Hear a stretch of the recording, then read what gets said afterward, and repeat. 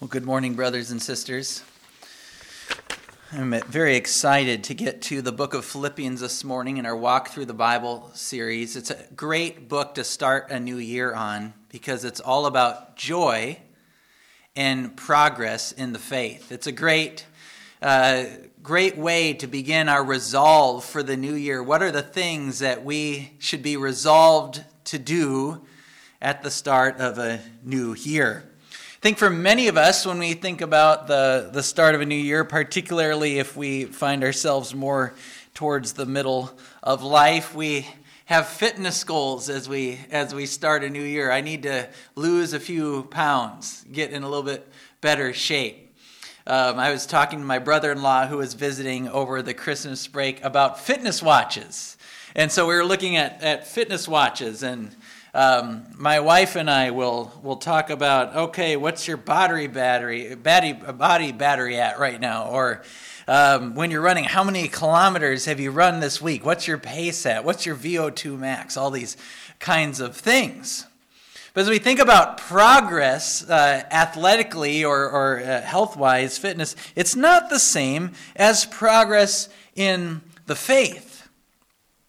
Now, of course, as the Bible itself will say, physical work, training is of some value, right?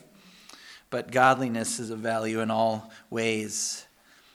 But personal progress is not like a fitness watch when it comes to the faith. It's not something we do individually.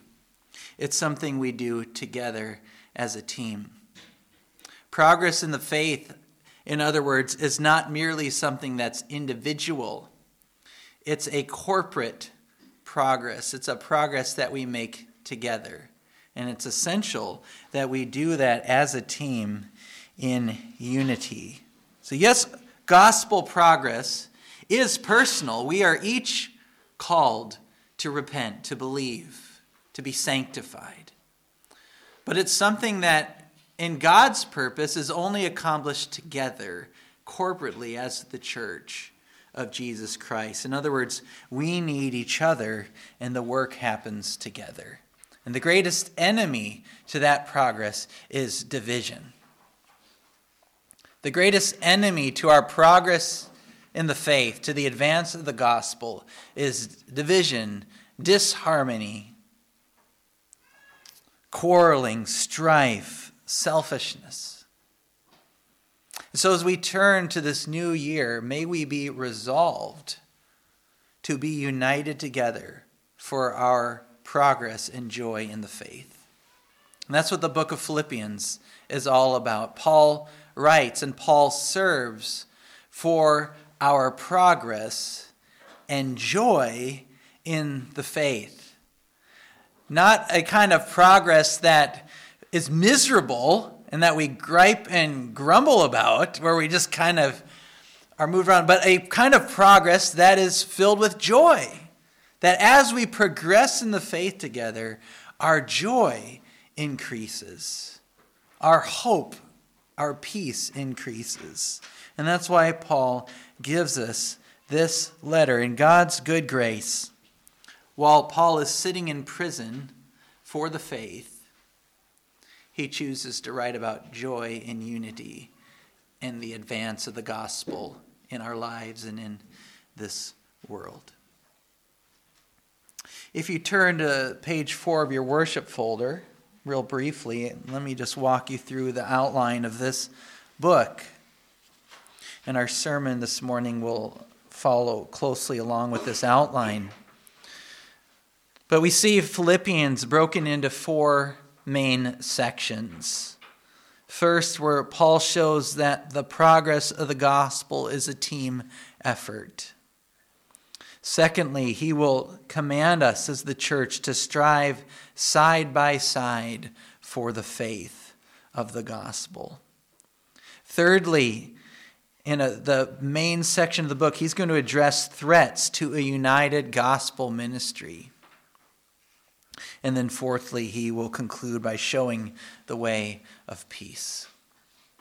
So if we want to experience the peace of God in 2024, we couldn't do any better than learning from Paul in his letter to the Philippians.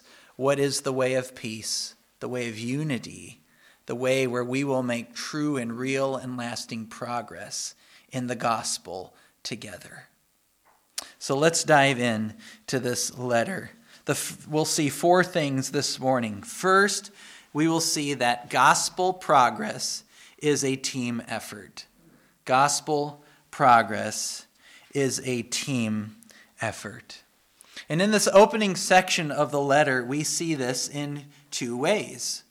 Firstly, we see that Paul needs the Philippians. Paul needs the Philippians. Paul begins his thanksgiving in chapter 1, verse 3 by saying, I thank my God in all my remembrance of you, always in every prayer of mine for you all, making my prayer with joy because, and this is key, because of your partnership in the gospel from the first day until now. And I am sure of this, that he who began a good work in you will bring it to completion at the day of Jesus Christ. It is right for me to feel this way about you all because I hold you in my heart, for you are all partakers with me of grace, both in my imprisonment and in the defense and confirmation of the gospel. So the context of this letter, Paul is sitting in prison because of his preaching of the gospel. But what is Paul joyful about? It's that churches like Philippi are partnered with him for the advance of the gospel. Towards the end of this letter, he's going to thank them for the contributions that they made to sustain him in his imprisonment. Not only giving financial contributions to Paul, but also praying fervently for him. If you look down at verse 19, Paul says, I know that through your prayers and the help of the Spirit of Jesus Christ, this will turn out for my deliverance. Earlier in verse 12, Paul says, I want you to know, brothers, that what has happened to me has really served to advance the gospel. And so what Paul is saying here at the beginning is that it is Philippi's partnership with Paul that allows the gospel to be advanced.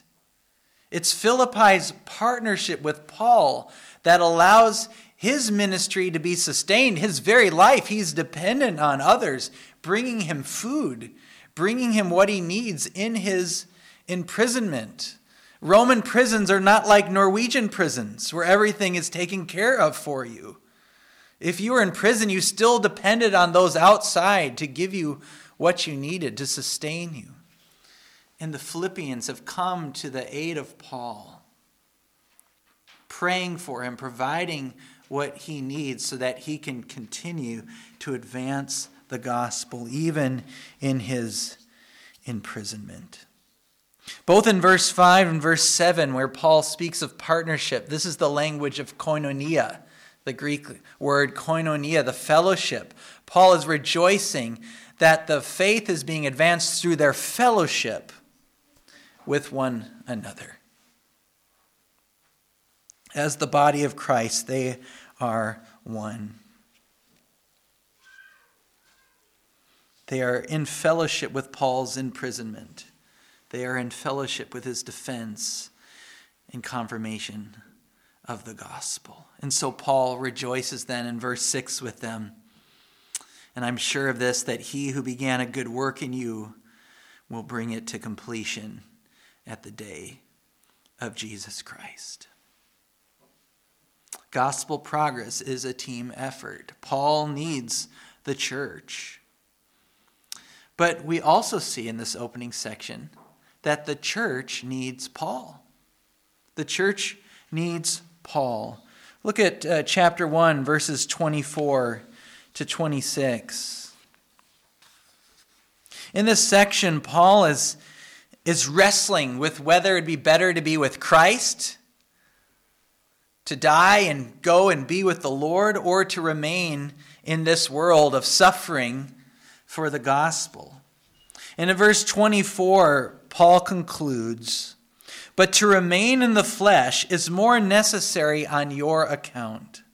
Convinced of this, I know that I will remain and continue with you all for your progress and joy in the faith, so that in me you may have ample cause to glory in Christ Jesus because of my coming to you again."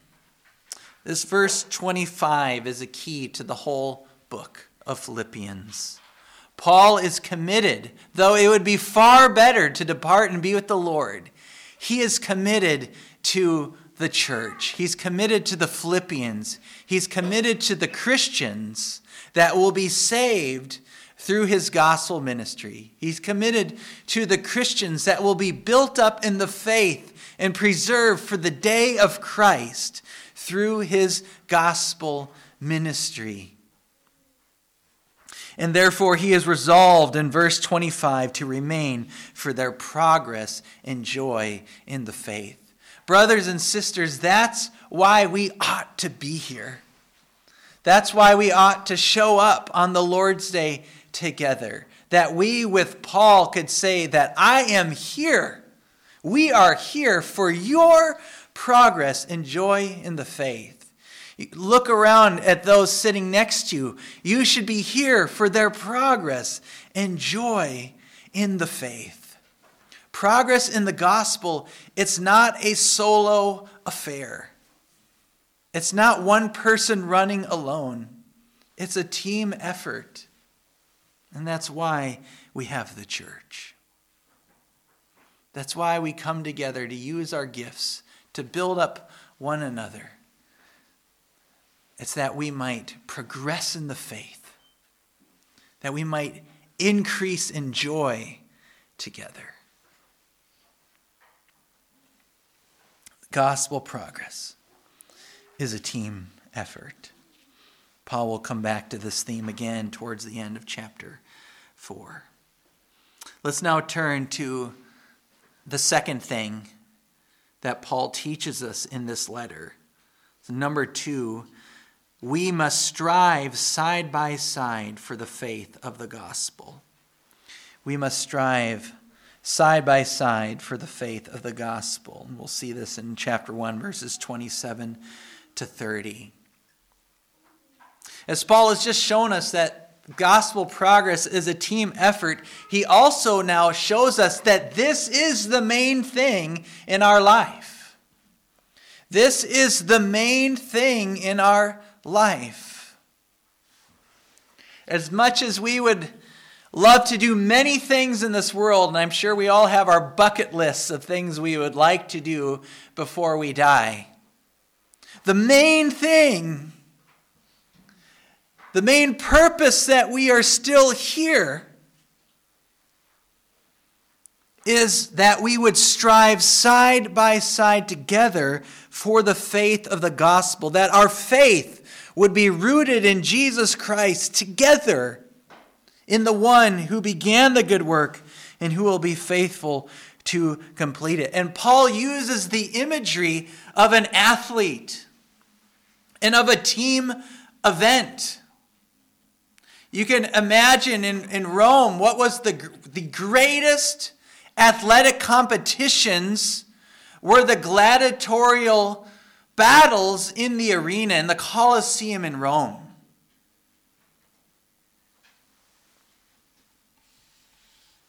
Many of God's people suffered martyrdom in that Colosseum. But the image that Paul draws on as he himself is in prison is that of combat, striving side by side for the faith of the gospel. The Roman army was feared in the ancient Near Eastern world, and their battle techniques were state of the art. There was something called the Roman phalanx, where they would stand. They would have these giant shields, and that they would link in together like this with their spears pointing out, but they'll be locked in. They were like a turtle. They were impenetrable. They were impenetrable. And what allowed the Roman armies to conquer so many lands was their fierce devotion to their military tactics and technique. They fought as one man. And Paul is drawing on this kind of imagery in chapter 1, verses 27 to 30. Paul says, "Only let your manner of life be worthy of the gospel of Christ, so that whether I come and see you or am absent, I may hear of you that you are standing firm in one spirit, with one mind, striving side by side for the faith of the gospel, and not frightened in anything by your opponents." Paul uses a Greek word, soon athleo. So the word we use for athletic in the English language, and soon is the word for together. So together compete.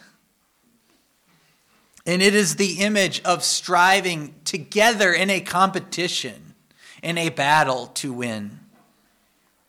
And what Paul says that the church must be for the progress and joy of the faith is to be united together. Look at the language of unity in verse 27. Standing firm in one spirit, with one mind, striving side by side for the faith of the gospel. If we are to make progress in our joy and in our faith, we have to do it with arms and shields linked together, moving forward together into the field of battle. Because if we do it on our own, we will be slaughtered. There is no concept in the Bible of lone wolf Christianity or lone soldier Christianity. We are not modernists. Right? Who's the hero in modern films and novels? It's the maverick. It's the rogue hero, right? The one person that stands up. But that is not biblical Christianity. If we are going to win in the battle for the faith, we can only do that locked arm in arm together. Shields coming together. One spirit, one mind.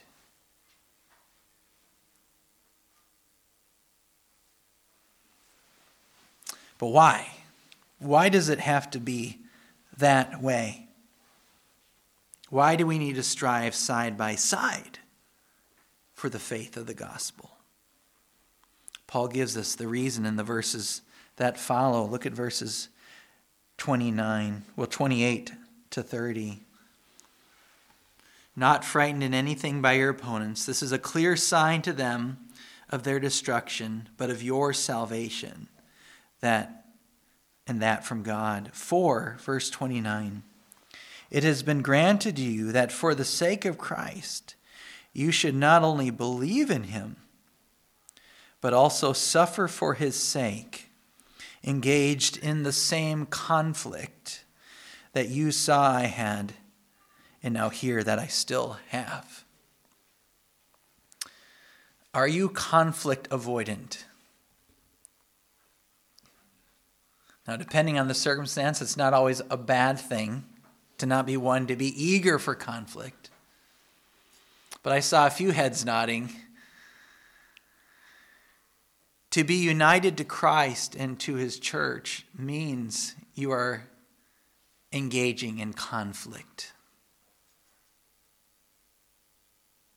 Because we are living in a world that is at enmity with God and his people. The old theologians called the church on earth the church militant, the church engaged in battle. And we don't know the full context from Philippians.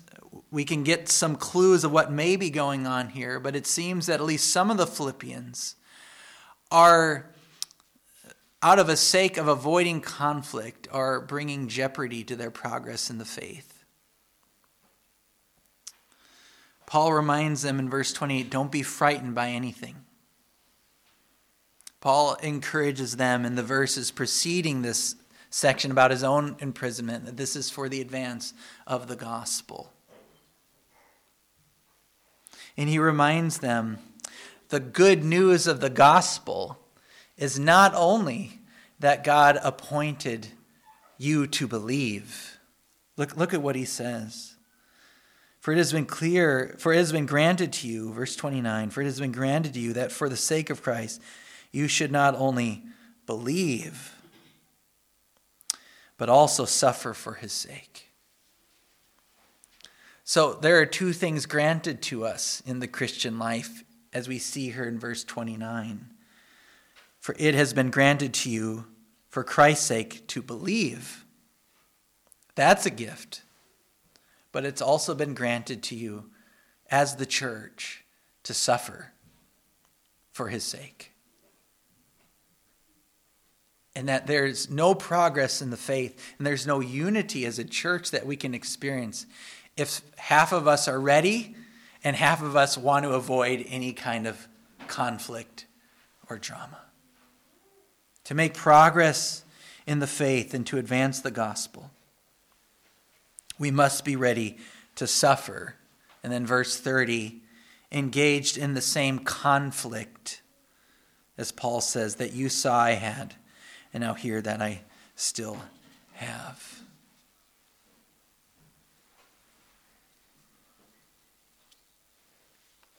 I've been mentioning the last several weeks about my trip through the Apostolic Fathers. And it's striking to me, you read some of the church fathers like Ignatius or Polycarp. They are ready to go to their deaths. They are both imprisoned and on the way to be executed. And they are writing to the churches. And indeed, they even write to Philippi. One of the early church fathers, Polycarp, writes to Philippi, the very letter, the very church that Paul started, saying, pray for me. Pray for me that I might be worthy to suffer for Christ's sake. And that's the attitude of the early church Christians that ended up overturning the empire. As pagans in the crowds who came to watch the slaughter of Christians were converted by their temperance and their gentleness and their stoicism and their joy to suffer and to die for Christ's sake. What an advance the gospel made in triumph over the Roman Empire by Christians, by men and women and even children who went to the beasts and the gladiators and to the fiery stake with joy to be counted worthy to suffer for the gospel of Jesus Christ. That's how the gospel advances.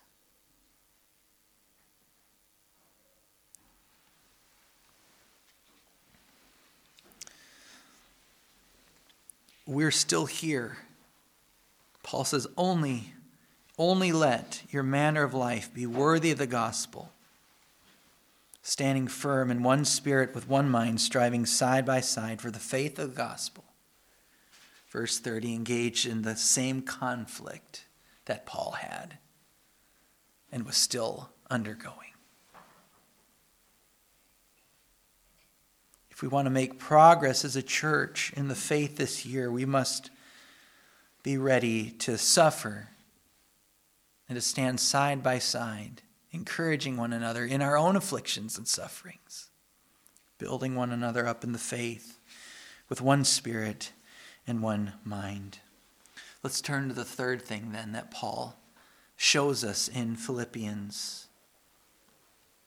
The third thing he shows us is he says to beware of threats to a united gospel ministry. We must beware of threats to a united gospel ministry. And we're going to move over these in brief. You have the outline in your worship folder for your own study.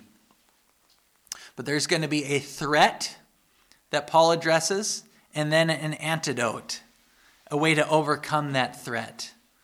And we're going to look at 4 here this morning in brief. The first threat to a united gospel ministry, to a united gospel team, a united gospel army. The first threat to that is selfish ambition and conceit. Selfish ambition and conceit, or put another way, inordinate self-esteem and arrogance. Look at chapter 2, verse 1 to 4. He says, "So if there is any encouragement in Christ, any comfort from love, any participation," that's our word fellowship again, "in the Spirit, any affection and sympathy, complete my joy by being of the same mind, having the same love, being in full accord and of one mind. Do nothing from selfish ambition or conceit, but in humility count others more significant than yourselves. Let each of you look not only to his own interests, but also to the interests of others." So see how this theme of unity is moving forward after he's just told us to strive side by side, fight side by side, one mind, one spirit. Now he says, complete my joy, having the same mind, the same love, in full accord, one mind. Therefore, he says, don't do the absolute opposite of what I just told you, which is selfish ambition and vain conceit, but in humility count others more significant than yourselves. Don't look only to your own interests, but to the interests of others. Paul begins with the very opposite of unity, which is selfish personal ambition and vain conceit, arrogance. It's a sad reality in the church today how many people come to church for selfish reasons. I have led worship in very large churches and seen people like this because they don't like the music. I've seen families break up. We have seen churches split because they don't like how one thing or another is done. They're not bothered by doctrinal reasons, but because their personal needs and wants and desires are not being met. And I believe it's one of the devil's greatest tactics, right? It goes all the way back to the garden. He fostered Adam and Eve's desire to be like God. Maybe even to be better, to be independent. And that spirit of independence, of inordinate self-esteem, of arrogance, of ambition, destroys the unity of the church. Destroys. If we come as cowboys, we're not going to go out together and make progress in the gospel. And so what's the antidote to that then? Well, in one of the most famous passages of the New Testament, Paul points them to Christ's example of humility. You think you're something? Well, then look at Jesus. What did Jesus do? Though he was equal with God, as the Son of God, as the second person of the Trinity, he's equal with God. One God, three persons, equal in power and glory. And yet in his role as Messiah and as Redeemer, what form did he take? Did he come with his entourage, with all glory and power and people flocking to him? Did he come boasting? Did he come in his sports car? his sports chariot? I don't know what it would have been in the first century. Did he come to build a giant mansion? Did he come to accumulate things on earth? No.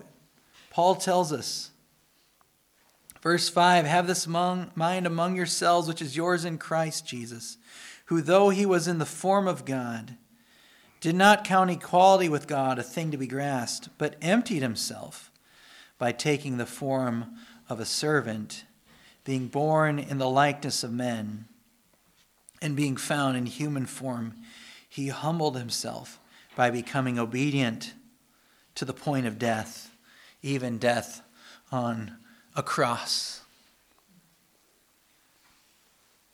The one who owned everything, the one who was the only one deserving of true glory, the only one that could glory in himself without sin, because he's God. The one who owns everything in the universe, because he sustains it by the word of his power, is the one who, for the sake of the gospel, to advance the gospel, took the form of a servant and became obedient even to death on a cross. The master became the slave for the sake of your salvation and mine, to advance the gospel.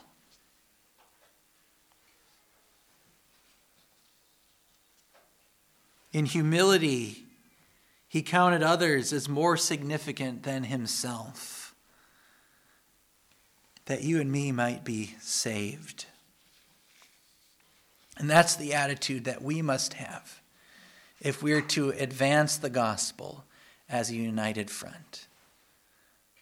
That we come here on Sunday not only for our own interests, for our own progress in the faith, but counting others as better than ourselves and coming for their progress in the faith as well.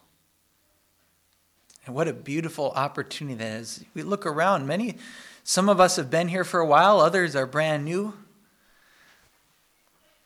But we're united in Jesus. We're united in Jesus. We are a family in Jesus.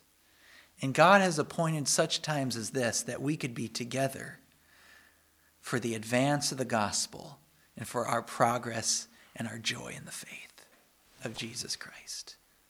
So let's not let selfish ambition or conceit threaten that. Another gospel threat, another threat to a united gospel front, we see is disingenuous and self-interested workers. Chapter 2, verses 19 to 30. Paul is going to be sending a couple brothers to Philippi, both Timothy and Epaphroditus. So two co-workers of Paul's who are helping to encourage and build up the churches in the faith. And he says in verse 19, I hope in the Lord Jesus to send Timothy to you soon, so that I may be cheered by news of you, for I have no one like him who will be genuinely concerned for your welfare. For they all seek their own interests, not those of Jesus Christ. Paul is embattled with people that are pretending to be ministers of the gospel. We saw in 2 Corinthians, he called these people super apostles. They looked like they had great ministries. They were boasting in their great ministries, but they were actually workers of deceit. They were selfish, working for their own gain and their own glory. And ministers like that are tremendous threats to the gospel. Ministers or co-workers or workers of the faith that are disingenuous and self-interested leave when the going gets rough. They abandon the church. They create division in the church because their belly is their end goal. But that is not Timothy and Epaphroditus. And what's the antidote here? Verse 29. Receive these brothers. He's talking about Timothy and then Epaphroditus. Receive him in the Lord with all joy and honor such men. Talking about Epaphroditus, for he nearly died for the work of Christ, risking his life to complete what was lacking in your service to me. Both Timothy and Epaphroditus were fellow workers and fellow soldiers with Paul and with the church. Look, verse 25. I have thought it necessary to send you Epaphroditus, my brother and fellow worker and fellow soldier. Here's this competition, conflict language again. And your messenger and minister to my need. He persevered through illness almost to death for the sake of the Philippians. He's probably the one that brought financial aid to Paul that we'll see later in the book. And he said, honor these guys that are laying their life down for your progress, for your joy, for the advance of the gospel. Whether they be ministers or volunteers or lay leaders, if we're to be a united gospel front, we must lay our lives down for the gospel and for each other. A third threat to a united gospel ministry is confidence in the flesh. We see this in chapter 3:1 to chapter 4, verse 1. Paul says in chapter 3, finally, my brothers, rejoice in the Lord. To write the same things to you is no trouble for me and is safe for you. Look out for the dogs. Look out for the evildoers. Look out for those who mutilate the flesh. For we are the circumcision who worship by the Spirit of God and glory in Christ Jesus and put no confidence in the flesh. Paul is battling Judaizers. Some of these Judaizers were false teachers who were saying that to really be Christian, you need to have faith in Jesus, but you also need to be circumcised and follow the food laws and follow the Mosaic covenant. And we saw how Paul showed us in Galatians how God put an end to that in Jesus. That the law of Moses, the Mosaic covenant with the food laws and the sacrificial system with circumcision was brought to an end in Jesus. But there are some that are going forward and saying, you need to have all this stuff if you're truly to be saved. And then there are also Judaizers who were Jews seeking to just make Christians apostatize and fall away from the faith and come back to Judaism. In both ways, Paul is calling them dogs. This is one of these times where Paul uses really strong language against some bitter opponents. Dogs in the Jewish world were the Gentiles.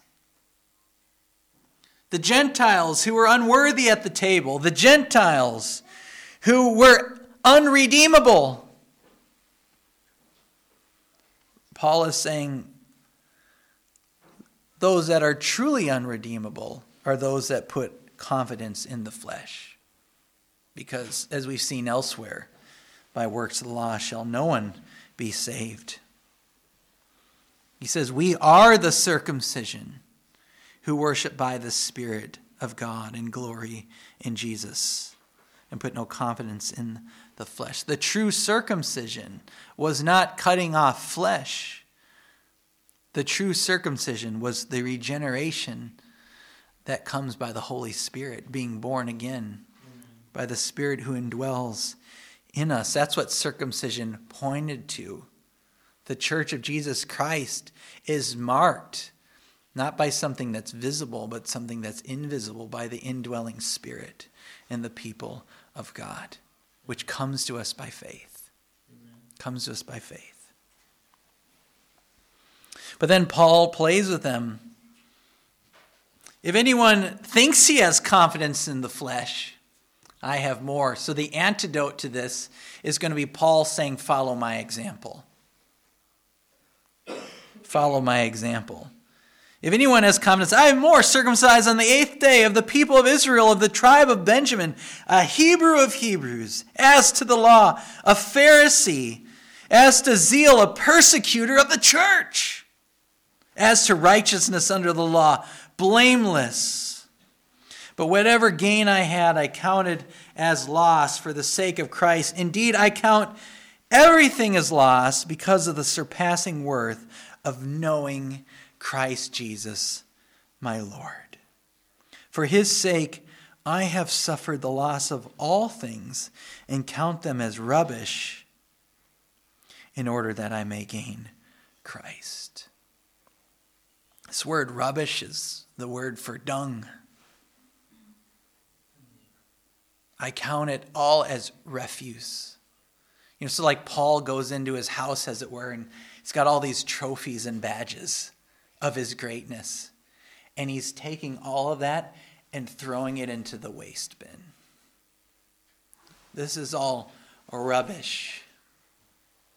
Because I will not gain Christ by any of this. Knowing Christ, the prayer for this year.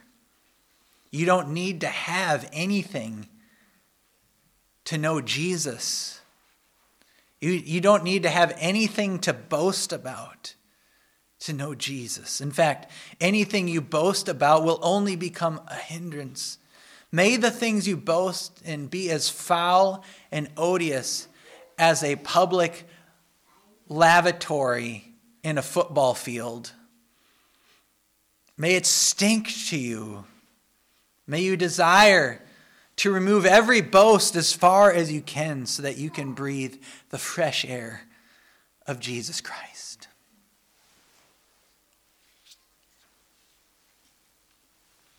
Because Paul's desire is to suffer the loss of all things, to count them as waste,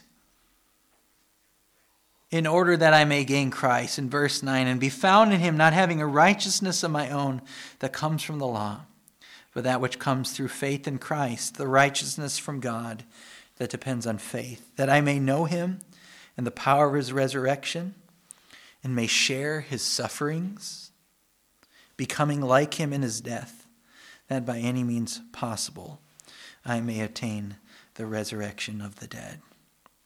And Paul goes on to say he's not obtained this yet, but he presses on, forgetting what's behind, straining to what's ahead. He presses on, verse 14, toward the goal for the prize of the upward call of God in Christ Jesus.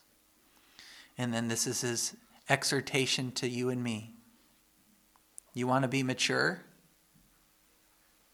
Do you want to be mature? Verse 15, let those of us who are mature think this way. And in verse 17, brothers, join in imitating me and keep your eyes on those who walk according to the example you have in us. So here Paul is saying the antidote to boasting in the flesh, the thing that destroys unity, is to imitate those who have gone before us. He says, look at me. He's already pointed us to Jesus, the great example. And then he says, follow me. And not only that, he also says, look around. Verse 17, and keep your eyes on those who walk according to the example you have in us. Again, as we've seen that the progress in the gospel is a team effort, we need the examples of others as well. We learn from one another. We learn from the examples of church history as well. That's why it's such a wonderful thing to read and study church history, those that have gone before us. It's a great thing to read literature from other generations and centuries. Because when you're on the boat, you don't know how far off course you may be until you have some kind of rule or measure to locate your position by. You can triangulate your position by looking at others in the faith. not just in the present, but also in the past. So one final threat to United Gospel Ministry that Paul addresses here, and that's quarreling church members. Quarreling church members. And Paul must have been grieved because two people that have contended for the faith with him, are now quarreling and fighting amongst themselves. Two women here.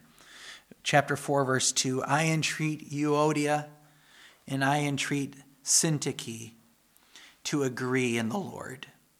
Yes, I ask you also, true companion, help these women who have labored side by side with me in the gospel, together with Clement and the rest of my fellow workers whose names are in the book of life. One thing is sure in the gospel ministry, conflict will arise. Conflict will arise. Paul told the church in Rome, as far as it is dependent on you, live at peace with all.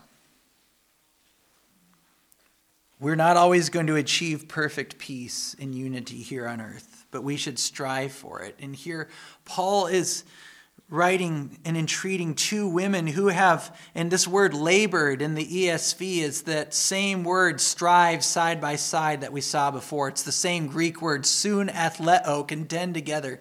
These two women who have contended together with Paul are now in some kind of disagreement.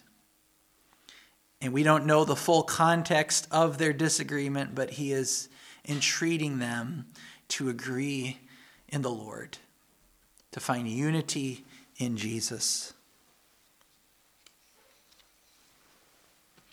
to come back into unity with Paul and the others who are laboring side by side for the gospel.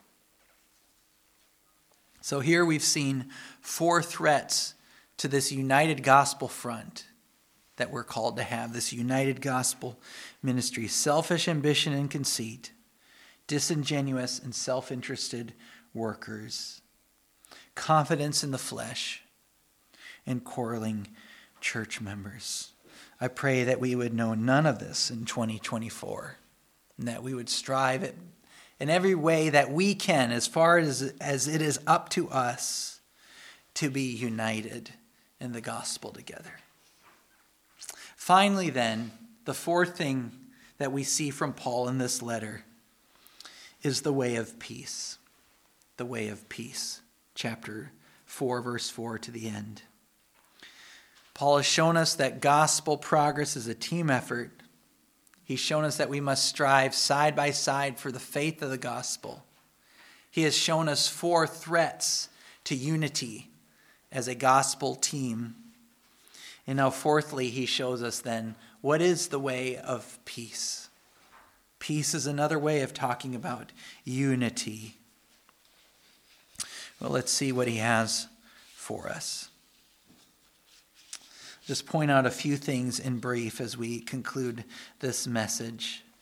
He shows us that the way of peace is a number of attitudes that we have. For example, in chapter 4, verse 4, it is joy. It's an attitude of joy. The way of peace is the way of joy. He says in verse 4 of chapter 4, rejoice in the Lord always. Again, I will say, rejoice. Now, Paul is one to talk because he's sitting in a dank Roman prison. He might be fed to the beasts. And even that, he's saying, rejoice in the Lord always. Early in the letter, he was rejoicing in his imprisonment and sufferings because it was advancing the gospel. Now, what's our typical response to pain? Not that. It's grumbling, groaning, bitterness. I have seen people who have made shipwreck of their faith because they have let the root of bitterness anchor in them and will not pull it out. Like a porcupine quill that keeps going deeper and deeper and deeper till it kills you if you don't remove it. Paul grieves here about some who have made shipwreck of their faith.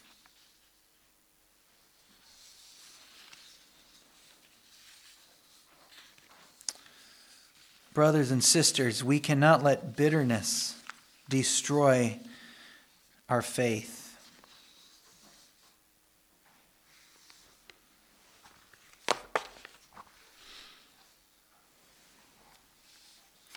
Do you know that ultimately bitterness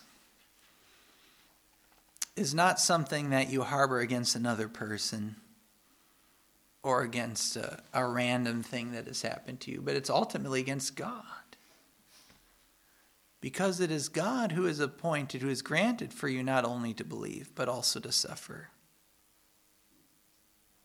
We've already seen that it's God who works all things according to the counsel of his will.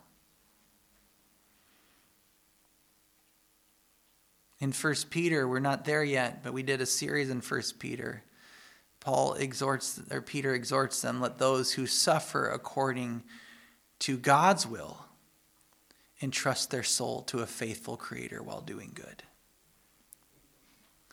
So mature Christians, past, present, understand that even the afflictions we face are according to God's will and for the purpose of advancing the gospel. And that's why Paul can say, rejoice in the Lord always. Always. There aren't any exceptions to always. Rejoice in the Lord always. Again, I say, rejoice. So that if you are suffering affliction, ask that the Lord would bear gospel fruit through it. We can, of course, pray for deliverance. Paul told the Corinthians in 2 Corinthians how he prayed for deliverance from the thorn in the flesh, the messenger of Satan. But God left it there. God left it there for Paul. But he also told him that my grace is sufficient for you, for my power is made perfect in weakness. Remember again how the Roman Empire was overturned because of joyful Christians going to their slaughter and rejoicing that they could be counted worthy to suffer for the gospel. That's the power that advances the gospel. So rejoice always. That's the way of peace in your heart. Give over bitterness to God. Trust in him and find joy. Verse 5, we see that gentleness, reasonableness is the way of peace. Verse 5, he says, let your reasonableness be known to everyone. This word reasonable can also be translated as gentle or gentleness. It's really hard to be it's very hard to be divided when people serving together are gentle with each other.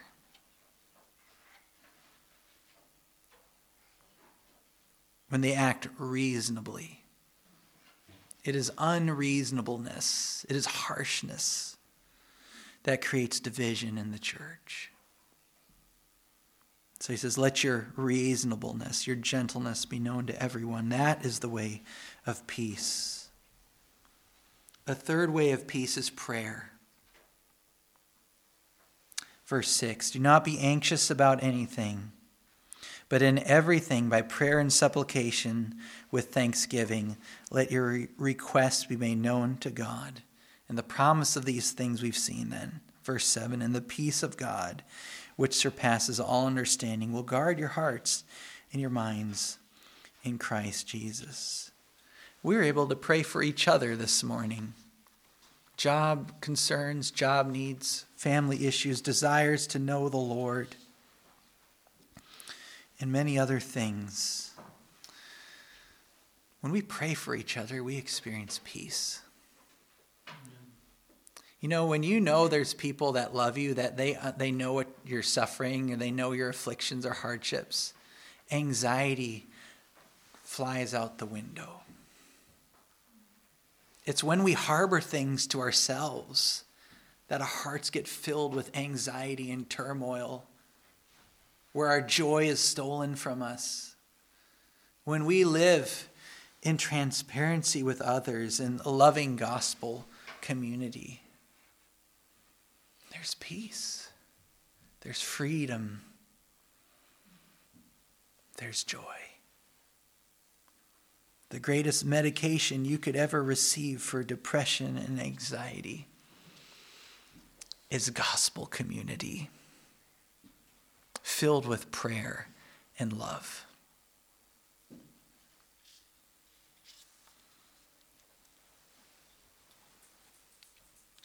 Finally, the way of peace, Paul shows us, is to follow his example.